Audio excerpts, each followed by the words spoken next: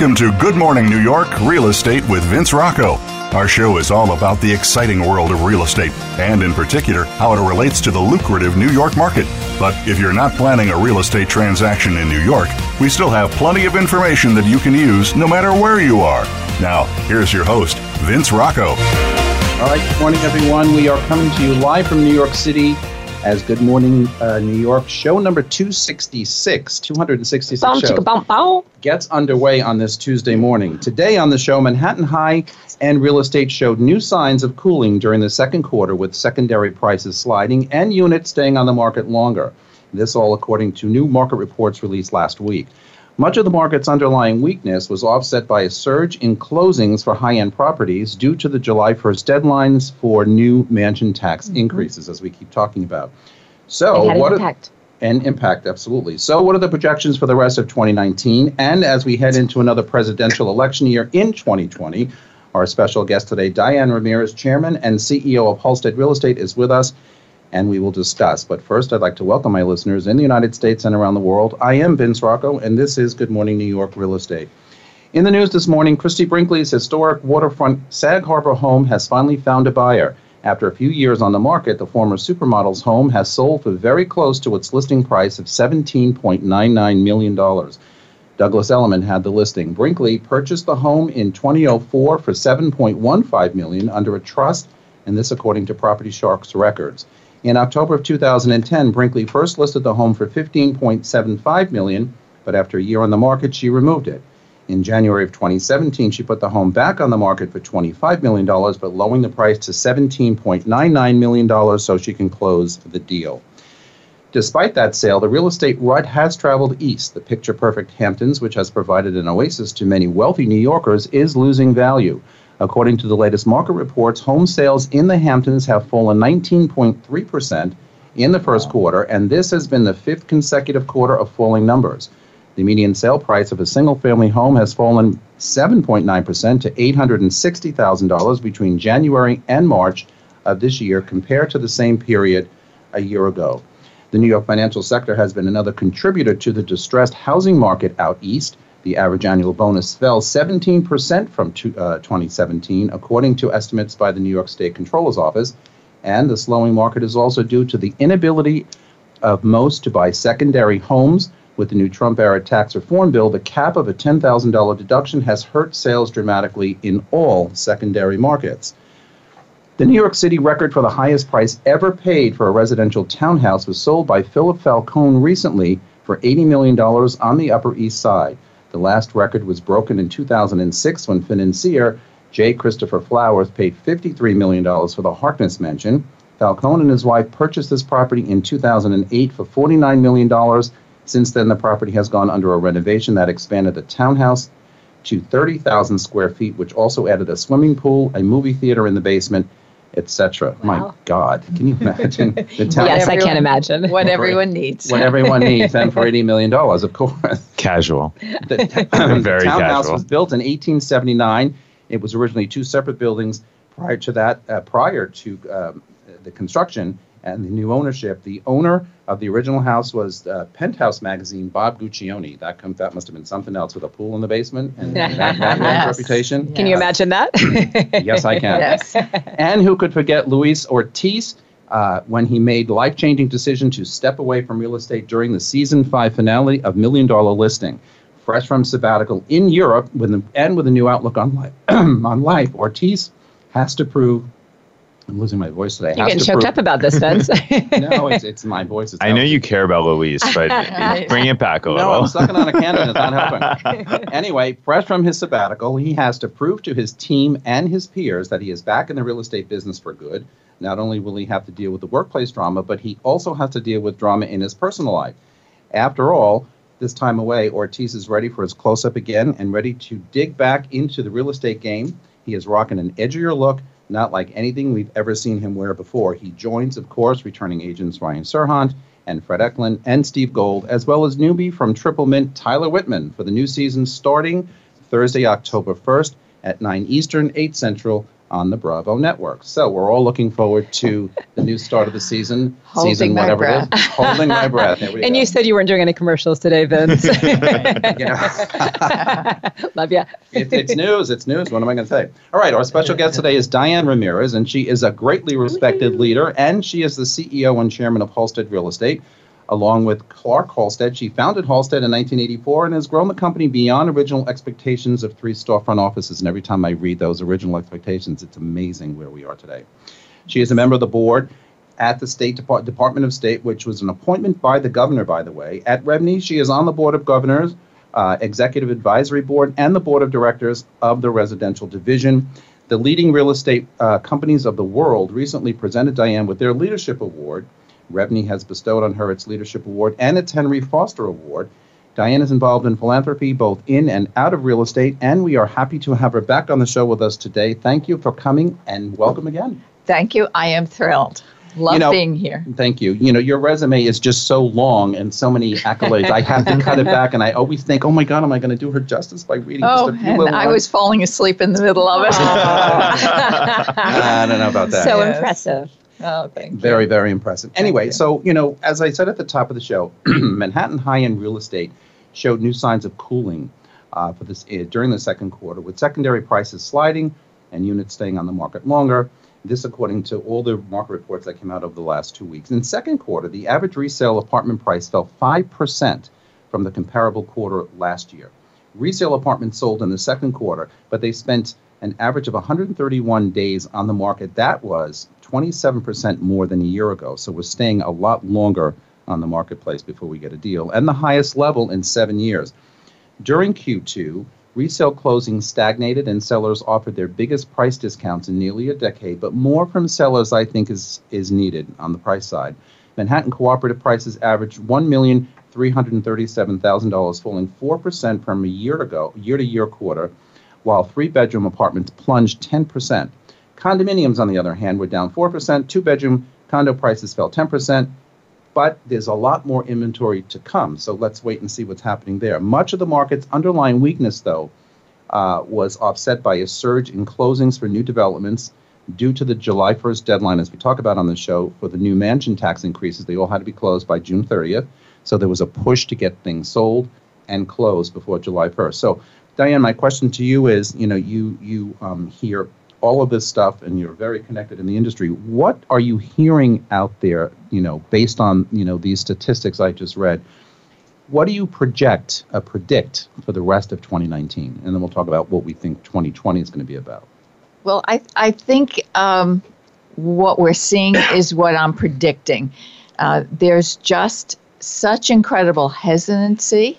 Yeah. And the inventory is continuing to build. So I think it's the strongest buyer's market I've seen in a while, and the strongest buyers. They have the money. They just think if they wait a little bit longer, that the prices may be going down, and sellers are doing that prediction because if they're serious, they want to sell it. And every day more choice. So it's the hesitancy and the growing inventory. But then the buyers, when they see what they want, they're moving. Mm-hmm. And the exciting thing is I think we're finally understanding what that word value is. We've been talking about value as long as it shows value.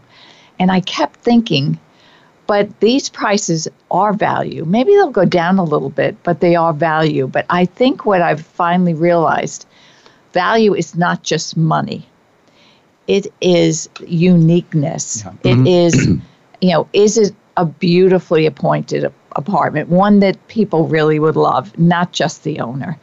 Is there something special? That's interesting. Is there a terrace? Is there a view? Mm-hmm. Is there something unique? So even though we've always focused on value price, we are in a value price market. You need a little bit more. And that's new to me. It's what we talked about, I think, last week or the week before. Completely. You have to be compelling today. Exactly. You have to have something different today on the marketplace. You can't be mundane. You can't be the same. I've said for years, inside and outside of real estate, unique sells. Yes. And unique always sells. I remember way back when you used to tell us in meetings, about the value proposition. It was always value, and we had all kinds of systems to come up with the right numbers and stuff. Right. Still very important, but I think you're 100% correct. It's got to be compelling, it's got to be unique, and it has to kind of stand out. There are so many cookie cutter, there are so many new condo developments, there are so many resale co-ops and pre-war building. Why are you different? I liked your comment, though. Not only does the seller, you have to think that there's something compelling there, not just because the sellers always think they have gold bars in their exactly, and they don't. Right. How do you see the rest of 2019, laying out? I mean, we're sort of like in this quagmire at the moment. Oversupply of inventory, prices are still adjusting in most cases. Where do you see us going between now and the end of the year? There's so many different predictions out there. I think it's the lower end market that's going to be our highlight. It's the mansion and transfer taxes really didn't impact that so much. They didn't need to rush to close July 1. So I think, and there really is value out there. So I think with the interest rates, the choice they have, it is the time for them to move forward. So I'm really looking at that under two market being our highlight, but will be exciting. Yeah, we're going to talk about the transfer tax situation in a minute, but I agree with that.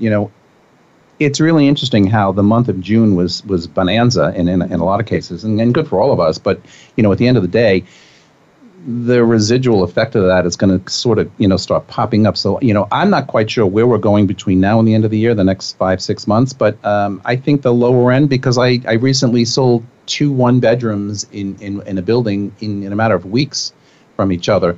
And I have deluxe, beautiful 2 bedrooms that are just sitting there all over 2.5, 2.8, 2.9, 3.1, 3.4. And there's not a lot of traffic there. That 2 to 3 market is really hurting because there's so much supply and just not the demand. So much supply. Yeah, there's a lot of supply. And I think I joked about it last week on the air. Somebody came in and said, and she just kind of sighed. And I said, what's wrong? And she said, I just saw 6 or 7, 2-bedroom apartments, and they all look the same to me. So why is yours any different? I said, well, you get me with this one. She kind of laughed and cooled down and chilled a little bit. And, we went through the tour and she loved it. But it's kind of like I got what you were saying. It's exactly what you just said a little while ago, Diane. What's so compelling about this? Why are you any different than the 6 or 7 that I just was schlepped around with my broker on a Sunday afternoon? Why are you so different? And what's the upside? Right.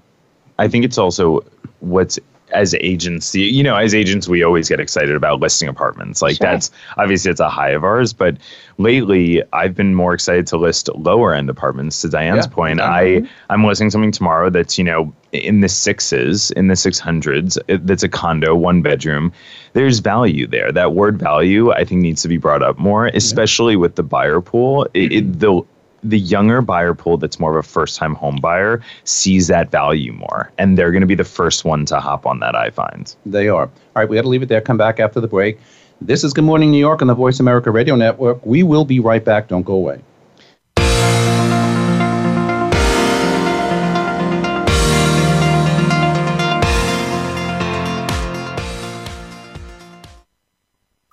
Streaming live, the leader in Internet talk radio. VoiceAmerica.com. At Halstead, we know that what moves you is important. We're all about the power of transformation. We're revolutionizing the way people live and work. We are agents of change. We are the deal makers. We are the fearless negotiators. We are the future builders. So you can move to what moves you.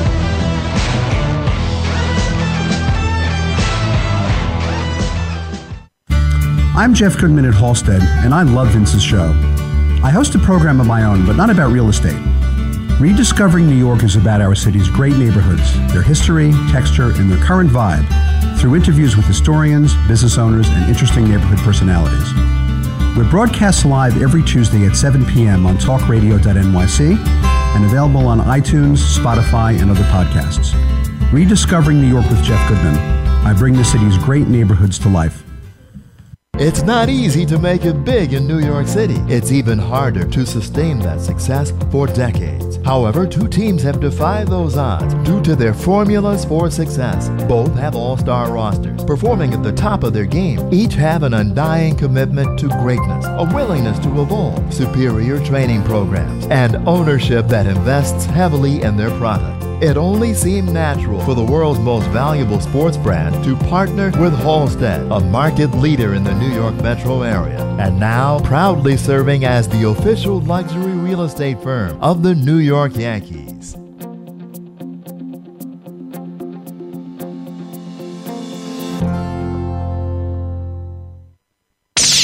The Internet's #1 talk station. #1 talk station.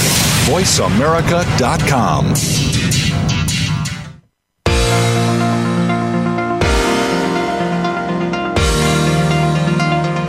You are listening to Good Morning New York, Real Estate with Vince Rocco. If you want to call into the program, we're toll-free in North America at 1-866-472-5788. That's 1-866-472-5788. Now, back to the show. We're back, and we're here with Diane Ramirez, Chairman and CEO of Halstead Real Estate, Matthew Cohen from Halstead, Tracy Hammersley from Douglas Elliman, and Phil Horrigan from freelyandleasebreak.com. Right, Diane, so many have asked about the recent change in leadership of the Revenue Company of Real Estate Board of New York. John Banks is out as leader and Jim Whalen is in. Banks maintains the reason for his departure has nothing to do with the passage of the new rent law, widely viewed as a tremendous loss for the real estate industry. What are your thoughts on this as an influential leader in our industry, very influential at Revenue? What's the deal with this? I mean, people were kind of taken by surprise, I think, by this. Yes, I actually was given the courtesy of knowing it before it was announced, which I was really honored about. I like John very much. I think he's a very smart, good leader. I think there was just nothing that went his way, whether it was residential, lobbying, right. The change of the Senate and Assembly up in Albany was huge. We all knew that was going to be huge. So my sense is you have to love what you're doing, and I just didn't think he loved it anymore. And there were things more important in his life, like his family and his philanthropy. So I am so happy he followed his heart. If you're not happy, move on. Mm-hmm. And Jim Whalen, I don't know him as well, but I have worked with him, and he's very smart. He's been part of the industry. I think he's a great lobbyist. I think he's going to be a fantastic new leader. With all that said, what do you think that are some of the major hot buttons or issues that Revenue is facing this year, going into next year with the change in Albany, with some of the laws that have changed here that directly affect the agents here, yes. the rental business here? What do you think some of the pressing issues are for them, or how are they going to get their stuff done up where it counts, up in Albany? Right. I mean, it's always a moving target. It is a moving target, and they don't even know who to go to. I mean, leaders, would be able to speak to the governor. It's now being put off to the constituents, and so they have to figure it out. It's a new day, and I don't think anyone knows the course yet, but they will figure it out. They're all smart. They're working together. And they'll figure it out. But we've got some tough days ahead. But one thing it's done, which is exciting, it's brought the industry together. I actually spoke at the rally we had down at City Hall. I think there are 1,000 agents there. Yes, it was wonderful. It was so exciting to see the passion and excitement. And that is something we as an industry, that needs to be just the start, and we must be like a super PAC. We've got to speak out for ourselves. The lobbyists are up there, but we're the voters. We have to come together and let them know how we feel. I have to tell you something. I was there, and I was so encouraged, and I was so excited to see the crowds, and some people were chanting, "Let them in," because there were so many people they couldn't get everybody in fast enough. or for whatever their reasons were. But it was encouraging to see our industry stand up for our rights and for what we think is right. And, to march on City Hall, I thought it was wonderful. It was a wonderful day. Let's see how that affects the change. It needs to be just the start. It needs to be just the start. Well, yes. I have a sneaky feeling it's going to be just the start because, you get agents in a situation like that and they feel invigorated and they feel like they're making a difference. Yes. As I felt myself. And I've been around for a while. But, it was something to experience. I had never done that before. And I thought it was well worth it. And, my fingers are crossed to see what they do with the decisions on the commission. We're talking about the commission situation on the rental side and how they want to curb that to 1 month if you're representing the landlord. So there are so many different little pieces that surround that. Yes. Let's see where we go with that. Yes. It's going to be I'm optimistic. Are you optimistic? Yes, I am. Yeah, I asked Richard that the other day, and he said the same thing. He feels like he's pretty optimistic that it's going to go in the right direction. Hopefully it does. Yes. Anyway, we'll see. Sales activity throughout the city was unusually brisk in June, as we talked about before, despite a continuing luxury market slowdown. Deep-pocketed buyers hurried to close on sales contracts to avoid paying New York's higher mansion tax, which took effect on July 1st. The tax, in place for 3 decades, had been 1% on home sales of $1 million or more. It now rises incrementally with purchase prices up to 3.9% on sales of $25 million or more. For example, Jeff Bezos, as we keep talking about, just bought an $80-something million townhouse or penthouse. He paid $800,000 in mansion tax. It would have been 3.12. $3 million. That's a shocking difference. He could afford it, but still.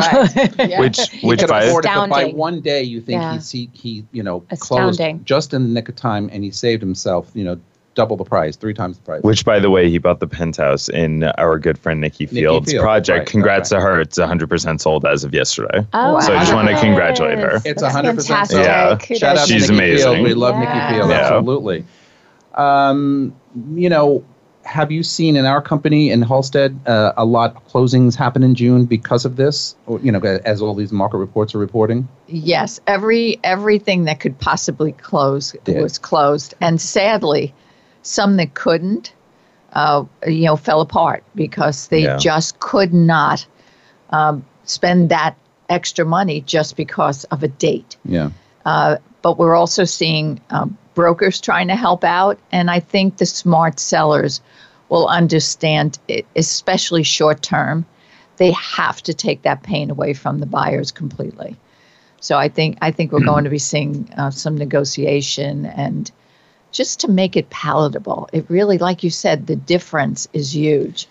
And that's why I think that lower end market will be our strongest, because that it's really not impacting them greatly. I'm already seeing that, and I 100% agree with you. I was talking to Steve Kligerman, who's the head of the Halstead Development Division, and yesterday, and we were talking about the potential impact of, the mansion tax increases, the transfer tax changes. And in a lot of cases, especially on the Upper East Side, we had tremendous New York State residential real estate tax increases in the beginning of this year. I mean, to the point where they were almost doubled in one of the buildings that I'm working in. And so, you lay out all of these taxes, and, people get angst when you just hear the word tax, whether it's personal tax or whatever. It's kind of like I want to ask, how much can people absorb? And it's not only just a matter of the purchase price. We can adjust that. We can adjust that as we go along. But these taxes, we really don't have too much say in that.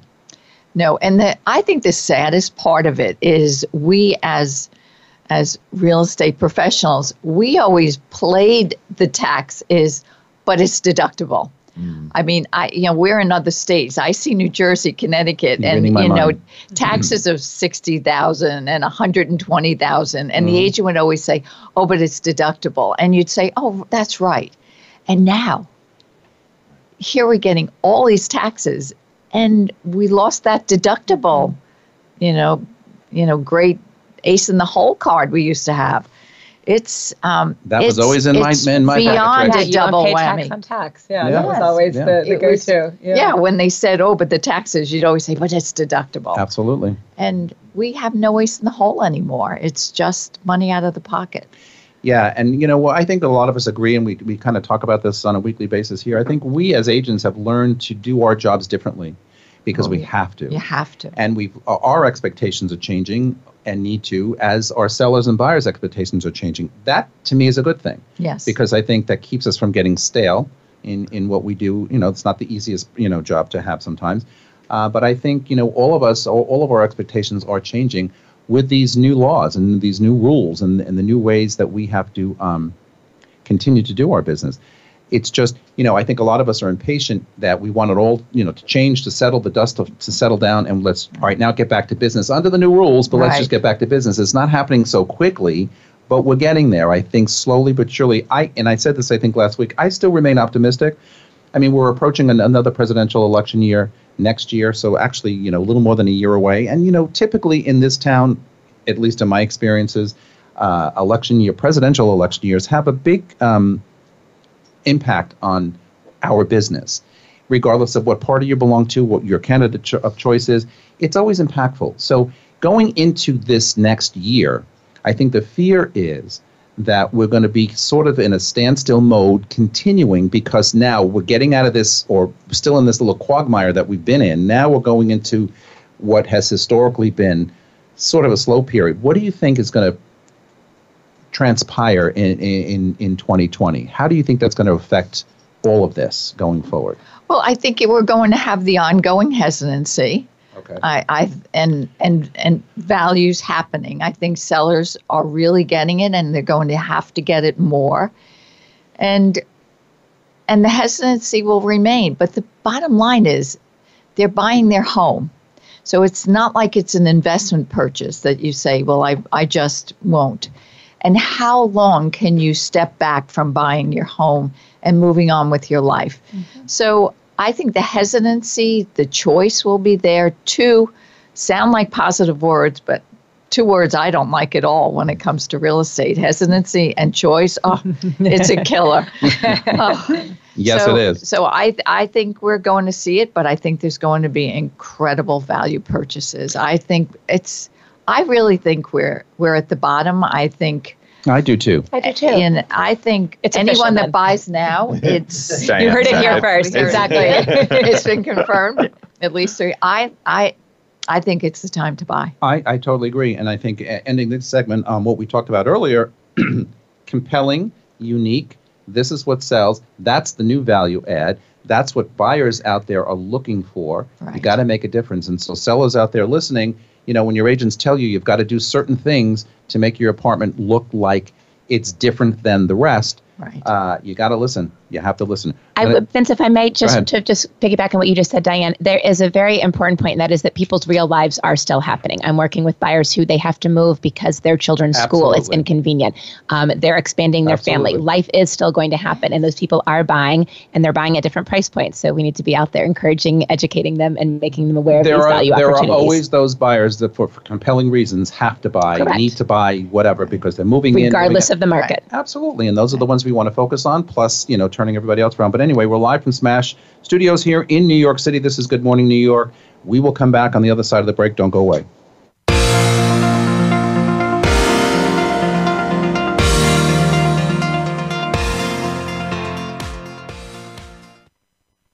Stimulating talk gets those synapses in the brain firing really fast. All the time. The #1 internet talk station where your opinion counts. VoiceAmerica.com.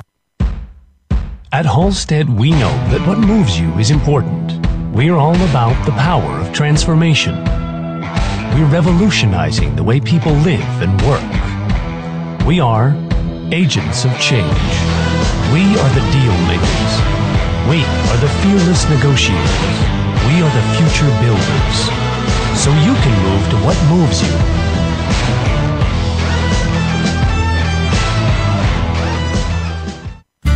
I'm Jeff Goodman at Halstead, and I love Vince's show. I host a program of my own, but not about real estate. Rediscovering New York is about our city's great neighborhoods, their history, texture, and their current vibe, through interviews with historians, business owners, and interesting neighborhood personalities. We're broadcast live every Tuesday at 7 p.m. on talkradio.nyc and available on iTunes, Spotify, and other podcasts. Rediscovering New York with Jeff Goodman. I bring the city's great neighborhoods to life. Streaming live, the leader in Internet talk radio. VoiceAmerica.com.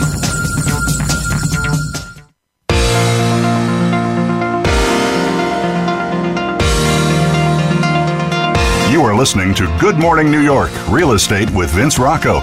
If you want to call into the program, we're toll-free in North America at 1-866-472-5788. That's 1-866-472-5788. Now, back to the show. Okay, everybody, we are back, and Diane Ramirez is here with us from Halstead, Matthew Cohen from Halstead, Tracy Hammersley, Douglas Elliman, and Phil Horrigan from Freely and LeaseBreak.com. All right, so a new neighborhood, Hudson Yards, bills itself as the New York neighborhood of tomorrow, okay?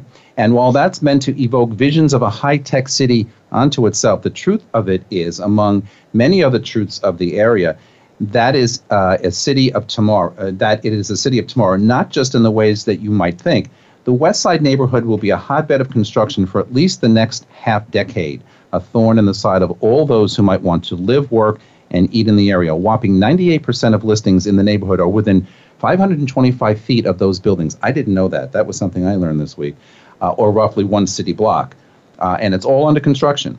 About 1 in 4 condos are within 160 feet or the width of a football field. So, we all, have been to the openings of Hudson Yards, and we've all, looked at everything and have heard about it and shown there many times before the actual opening. Why is that neighborhood so hot?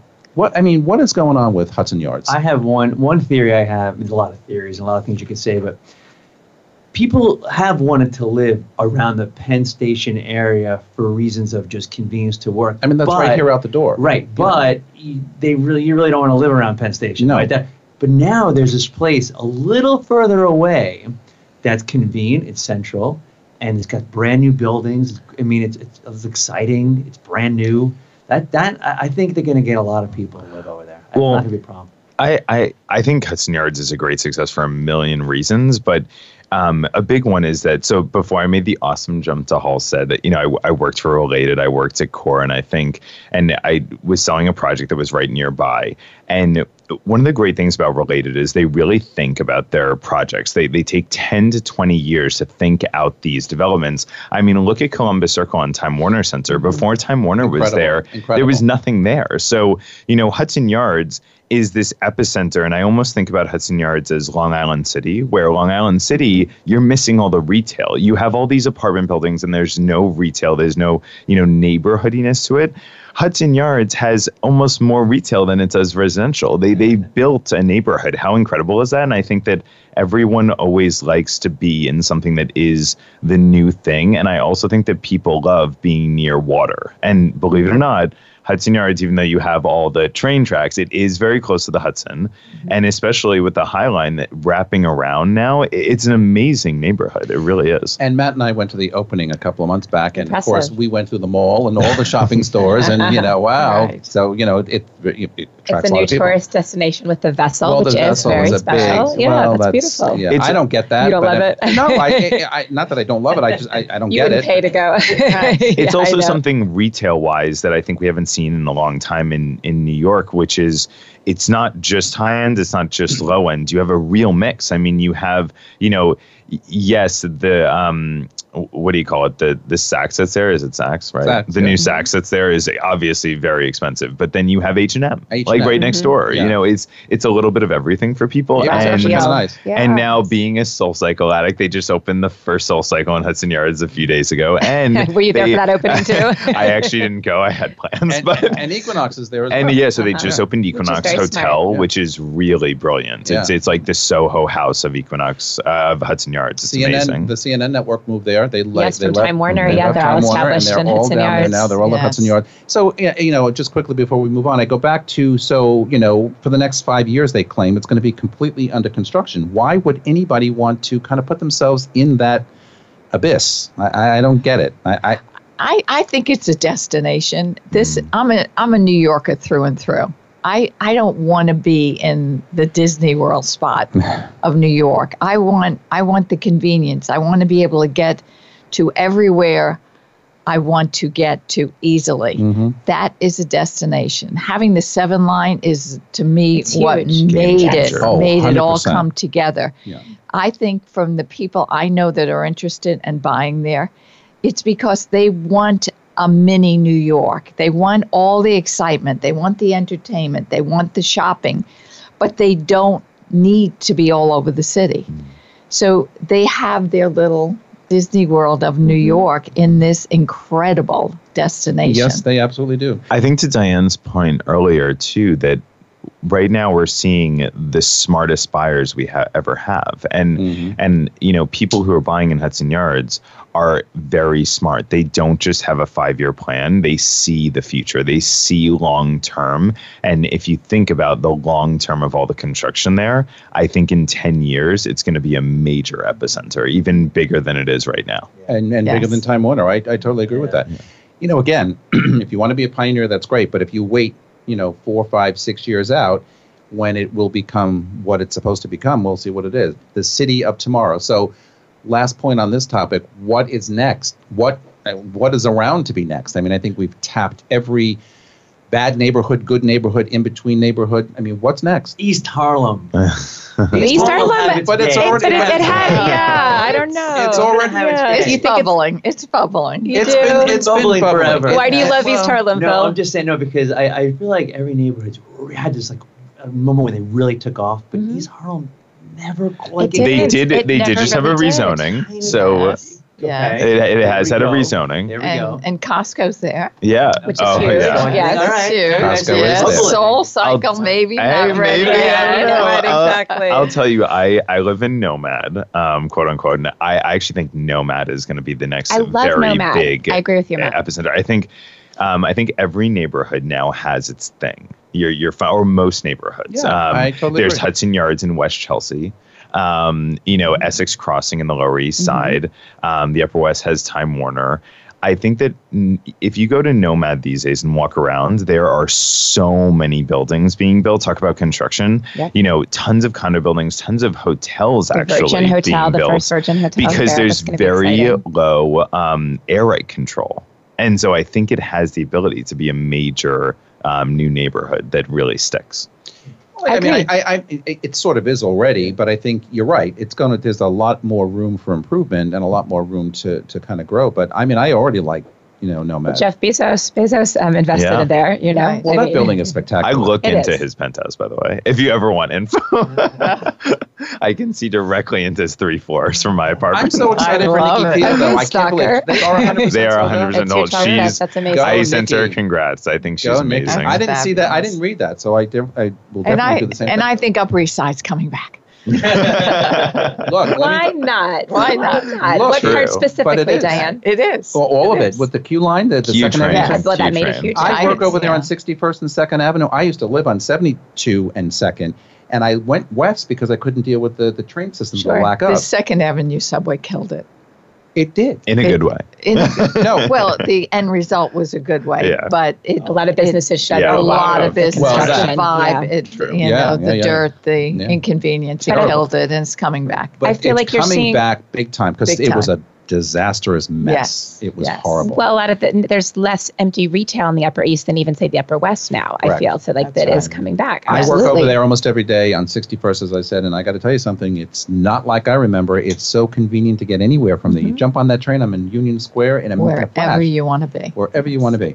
All right, here's a controversial one because Phil Horgan is here today, so I Look out. Oh, Strap boy. on. He's got his purposely- helmet. I purposely wrote this one. So a community board last week approved a plan to build a new protected bike lane along Central Park West. Now, I'm out of my shoes over this. Amazing. No, I'm out of my shoes. About 1 year ago, a cyclist was killed by a truck there. So as the West Side Rag reported, Manhattan's Community Board 7 voted in favor of the city's plan, which consists of a northbound protected lane from 59th Street to 110th Street. Okay, this is really Wow. long. Ahead of the bike lane's construction, 400 parking spaces will be eliminated on Central Park West. To me, this is outrageous, a shame, and a continuation of the mayor's office to deface our beautiful city and to clog more traffic than Here, alleviate here. more traffic. I mean, first of all, It's terrible. you're on Fifth Avenue, and you're looking out at some of these wonderful, wonderful Fifth Avenue iconic buildings, and what do you see on the street? Bikes lined up in a row. Yes. Now they want to do it on Central Park West. It's not I have necessary. it outside my building, 1 block away on West End Avenue where I live. It's kind of like, you know what? No, I don't want to look at that. First of all, I don't understand the Central Park West thing because there is a bike lane there already. So I'm not really sure what they're referring to. Well, they're making it larger. I mean, maybe the larger, maybe the other. Maybe is that the issue because it's too skinny? It is pretty skinny. They're making it. They're actually taking away parking, the whole parking lane. But what do you like about cars so much? Like, yeah, they're taking I agree. Away 400 park. I mean, if you asked me, like, okay, Vince, if you had your choice, no cars in the city at all, only bikes, or only cars and no bikes, I would choose only bikes. If I didn't want any cars in the city, I'd go to Fire Island, where I'm walking on the boardwalk. Which is incredible. You're forgetting that you're talking to Vince, who doesn't take the subway often, so he would choose cars. No, but here's the thing. I think the business plan in the beginning was probably right, and I think the thought trying to alleviate some traffic of people who live in the city by only having the people who don't live in the city driving in and out. So they wanted to, encourage more bike use. Well, it didn't turn out that way because there are people who like to ride bikes, but there are people who don't want to ride bikes. So at the end of the day, you add all these bike lanes all over the place, and certainly coming down Broadway in some spots, you're narrowing down to 1 or 2 lanes right through Times Square. I mean, where on earth does that make sense? All for the love of bikes? But I think Phil's right. I mean, as a millennial cyclist, I like to cycle in the gym. I do think that if you're nervous about the beauty of this city, I think that first of all, bikes are much more beautiful than cars are, and this is coming. I'm a major car fan, so that's one. I also think if you walk around the West Village or Greenwich Village, sometimes the number of streets that are now just one side parking and the other side is a full bike lane or even just blocked off. It's so much prettier and soothing. I don't know. I mean, I know it's a hard thing for people who commute and also people who need cars in the city to commute out even, but it does make it a little prettier at times. Vince, have you ever biked in the city? Yes. How long ago? Last summer? 112 years ago. Well, I was going to say because no. But my last point on this, last point, you go on, but my last point is if you're going to bike, you have 2 lovely parks to bike in, right?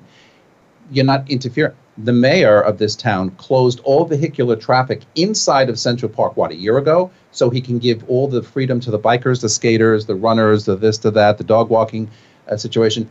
Amazing how we've coexisted in harmony for so many years, and now it takes this. I'm afraid it's adding unnecessary congestion to the city. It just doesn't make any sense. Well, I will say that if you use Google to get from place to place, taking a bike is almost always faster. Like it tells you how much time. 100%. No, but what I'm saying is like it's sort of revolutionized. Like since I started doing it, the reason why I asked if you've ever done it is because most people I know that have done it, I don't like to do it. They haven't gone back. I find it unsafe. Then we have our friend Sean who had his hand broken by cycling in the city. Issue, it's more environmentally friendly. Yeah. It's better. It's great exercise. Yeah. You see the city in a different way. Like yes, you do. I take the path along the West Side Highway often. It's gorgeous. It is absolutely gorgeous. But that's my point. Take the path along the West Side Highway. Don't be on the streets. Well, but like I said, you can get from place to place a lot faster. But the big thing to me is safe. Yeah. I see these city bike riders who are, they no helmet. Yeah. They're not all youth. They're either struggling or they're going way too fast. Yep. They're turning like they're a car, and they're not a car. I am no longer worried about being hit by a car. Mm-hmm. I am worried about getting hit by a bike. Absolutely. Getting out of a cab. Just, I'm a great jaywalker because, you got to get there as quick as you can. Exactly. I don't worry about the cars. I'm like a crazy woman looking for the bike that's going to kill me. I totally agree with that. But that's my point. Make them have licenses. Do something. That something regulated. But that could be addressed another way aside Driver's ed. Remember Driver's ed? Yes. This wants to get rid of the bikes. But we can address Diane's point in a different way. I agree. There should be licenses, more 30 rules, seconds, we got to wrap it up. Kind of thing. Right. I think we should all just wear helmets all the time. I like wearing hats anyway. It's not a hat. It would help in the subway. Absolutely help in the subway. I bring it up to tease him because he knows I really have a thing about the bikes. But this is to be continued. We are live from Smash Studios here in New York City. This is Good Morning New York. We're coming back after these messages for segment 4. Don't go away.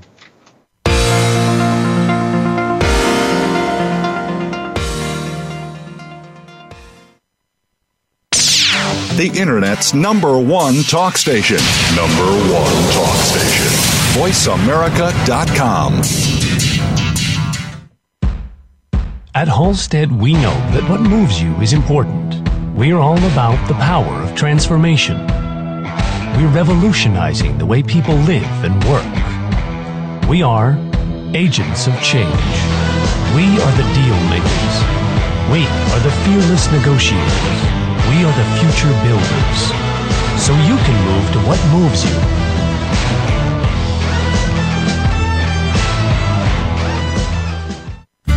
I'm Jeff Goodman at Halstead, and I love Vince's show. I host a program of my own, but not about real estate. Rediscovering New York is about our city's great neighborhoods, their history, texture, and their current vibe, through interviews with historians, business owners, and interesting neighborhood personalities. We're broadcast live every Tuesday at 7 p.m. on talkradio.nyc and available on iTunes, Spotify, and other podcasts. Rediscovering New York with Jeff Goodman. I bring the city's great neighborhoods to life.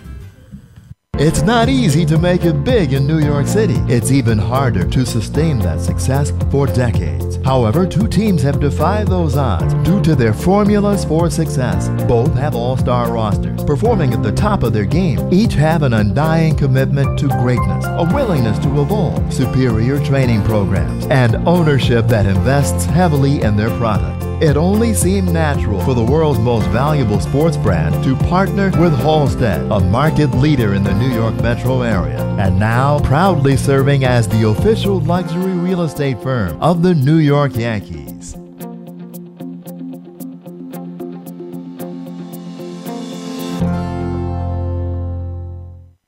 Stimulating talk gets those synapses in the brain firing really fast. All the time. The #1 Internet talk station where your opinion counts. VoiceAmerica.com.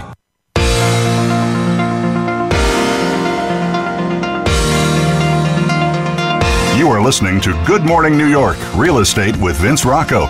If you want to call into the program, we're toll-free in North America at 1-866-472-5788. That's 1-866-472-5788. Now, back to the show. Okay, everybody, we are back. And so I have a question about tax abatements, okay? It's on everybody's mind these days because tax abatements, for the most part, are expiring in a lot of buildings that, were brand new 10 years ago. My own condo this month. Yay. There you go. So these are breaks or concessions on a building or unit's property taxes for those out there in the listening world who don't understand. One of the most common is the 421A, given to new condominium developments in exchange for providing a certain amount of affordable housing units. That's one way to do it. In some cases, the reductions in your tax commitment are limited to a specified number of years, anywhere from 7 to 25. The higher end more out in the boroughs than here in Manhattan, and they phase out over time. So, and they incrementally increase about 20% every 2 years for 421As. By the end, you have to pay the full amount. So, the question here is, and I'm dealing with it in one of the buildings that I'm specialist in, because they're expiring in 2020, so in less than a year. What are people thinking about, and do you think it's an impetus for people to start considering maybe selling and pushing? I'm hopeful that it's going to be pushing potentially the market forward with people wanting to sell because A, they can't afford the full tax amount, or B, they just want to move on to do something else. It's a good incentive, I think, for sellers to say, hey, it's been 10 years. Maybe it's time to move, if they haven't already. I think that, so just like you are, I'm a specialist in a building up in Harlem that's arguably the tallest high-rise up there. And that actually had a 25-year 421A. So that's over in 2035, which is amazing. And how it's affected at least my business in that building is that I haven't had as many sales in the building. Like, not as many people are selling because they know what a great deal they have. Like, why move if your monthlies are so low, especially when all the other inventory out there is so high? Mm-hmm. Talk about Hudson Yards. Hudson Yards has an incredible abatement, but if you actually look at those monthlies, it's amazing how high they still are, even with the abatement. So that makes me extra nervous about where it's going to go. But I think that people in the past, when abatement was ending, like Tracy's, I think that people have sold. And now, if those people don't have to sell, quote unquote, I don't think they are, because they know that the market's not great. I think that in the past they would have sold, to make their profit, move on, their taxes are now high, let's do the next thing. But with almost no abatements to choose from now and the market being soft, I don't think you're going to see that movement out as much. And if you really couldn't afford it or felt at the end you couldn't afford it, the time to do it is halfway through, not when you get to the end. Correct. Because then people aren't focused on it. Right. I think if you waited till the fall, you're going to hit a wall on it. It's a 5-7 year itch usually when people want to move around, and they still have that. The good news about that is you still have that abatement that you can pass on to your buyer. Precisely. So that's an incentive, and that's what I'm going to miss out there in the world when I was selling, a lot of units in the building that I represent. It's kind of like you use that as part of your sales, toolkit. Yes. Hey, you buy this apartment, you get 4 more years or 5 more years of tax abatement. You can't get that anywhere else in an established building. So, that makes a lot of sense. Anyway, we'll see what happens there. But like I said, most of them are expiring over this year and next. So the next one I want to just quickly chat about is contingencies. I want to ask you all out there with your buyers, are we seeing any problems with mortgage contingencies, with funding contingencies, or things appraising today at, under, or, whatever? I actually had one not too long ago appraised over by $10,000, which I thought was a real anomaly. Absolutely. You can't write this stuff, but I mean, your buyers were feeling very nice. Yeah, exactly. But I haven't seen anything come in under yet. And I know that's about, probably 50-50 out there today. What are you all seeing?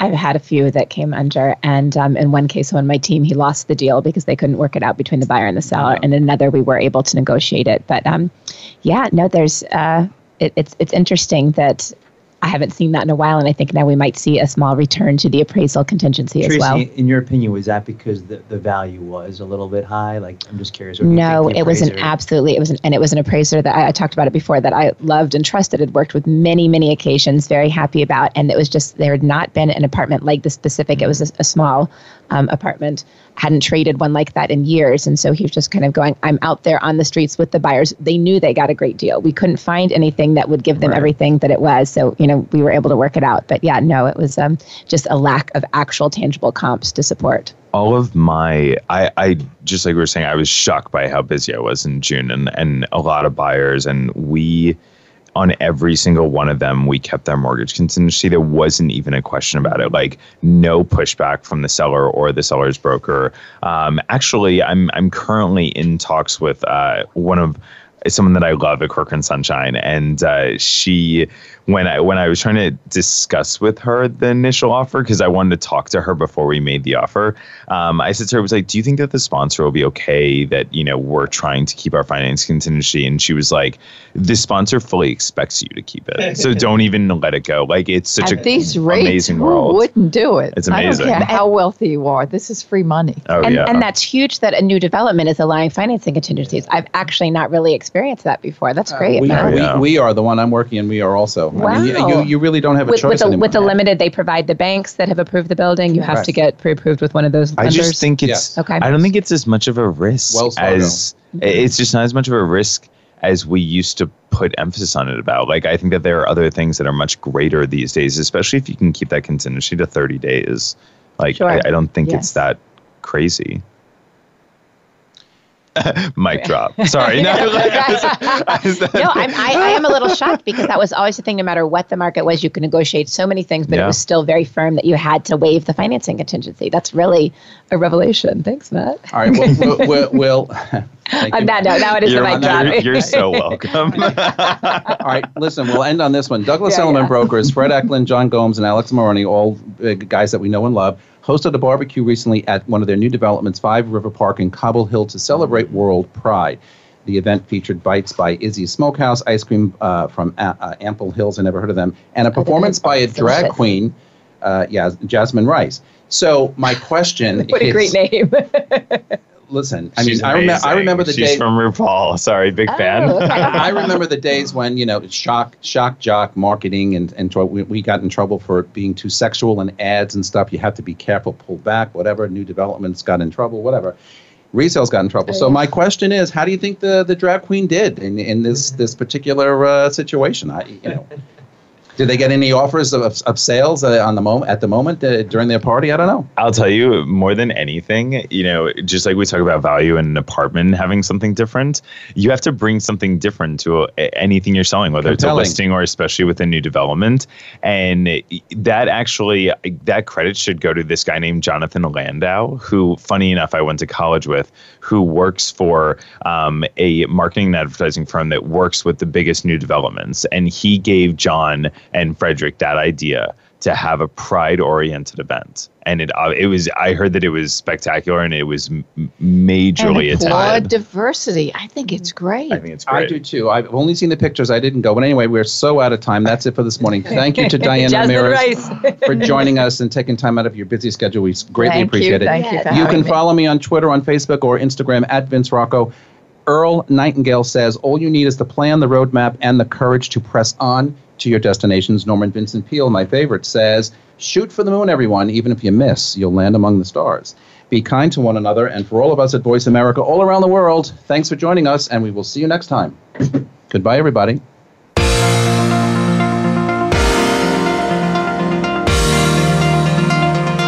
Thanks for tuning in this week. Please join us for another edition of Good Morning New York Real Estate with Vince Rocco next Tuesday at 9 a.m. Eastern Time, 6 a.m. Pacific Time on the Voice America Variety Channel. Here's hoping all of your transactions are successful ones.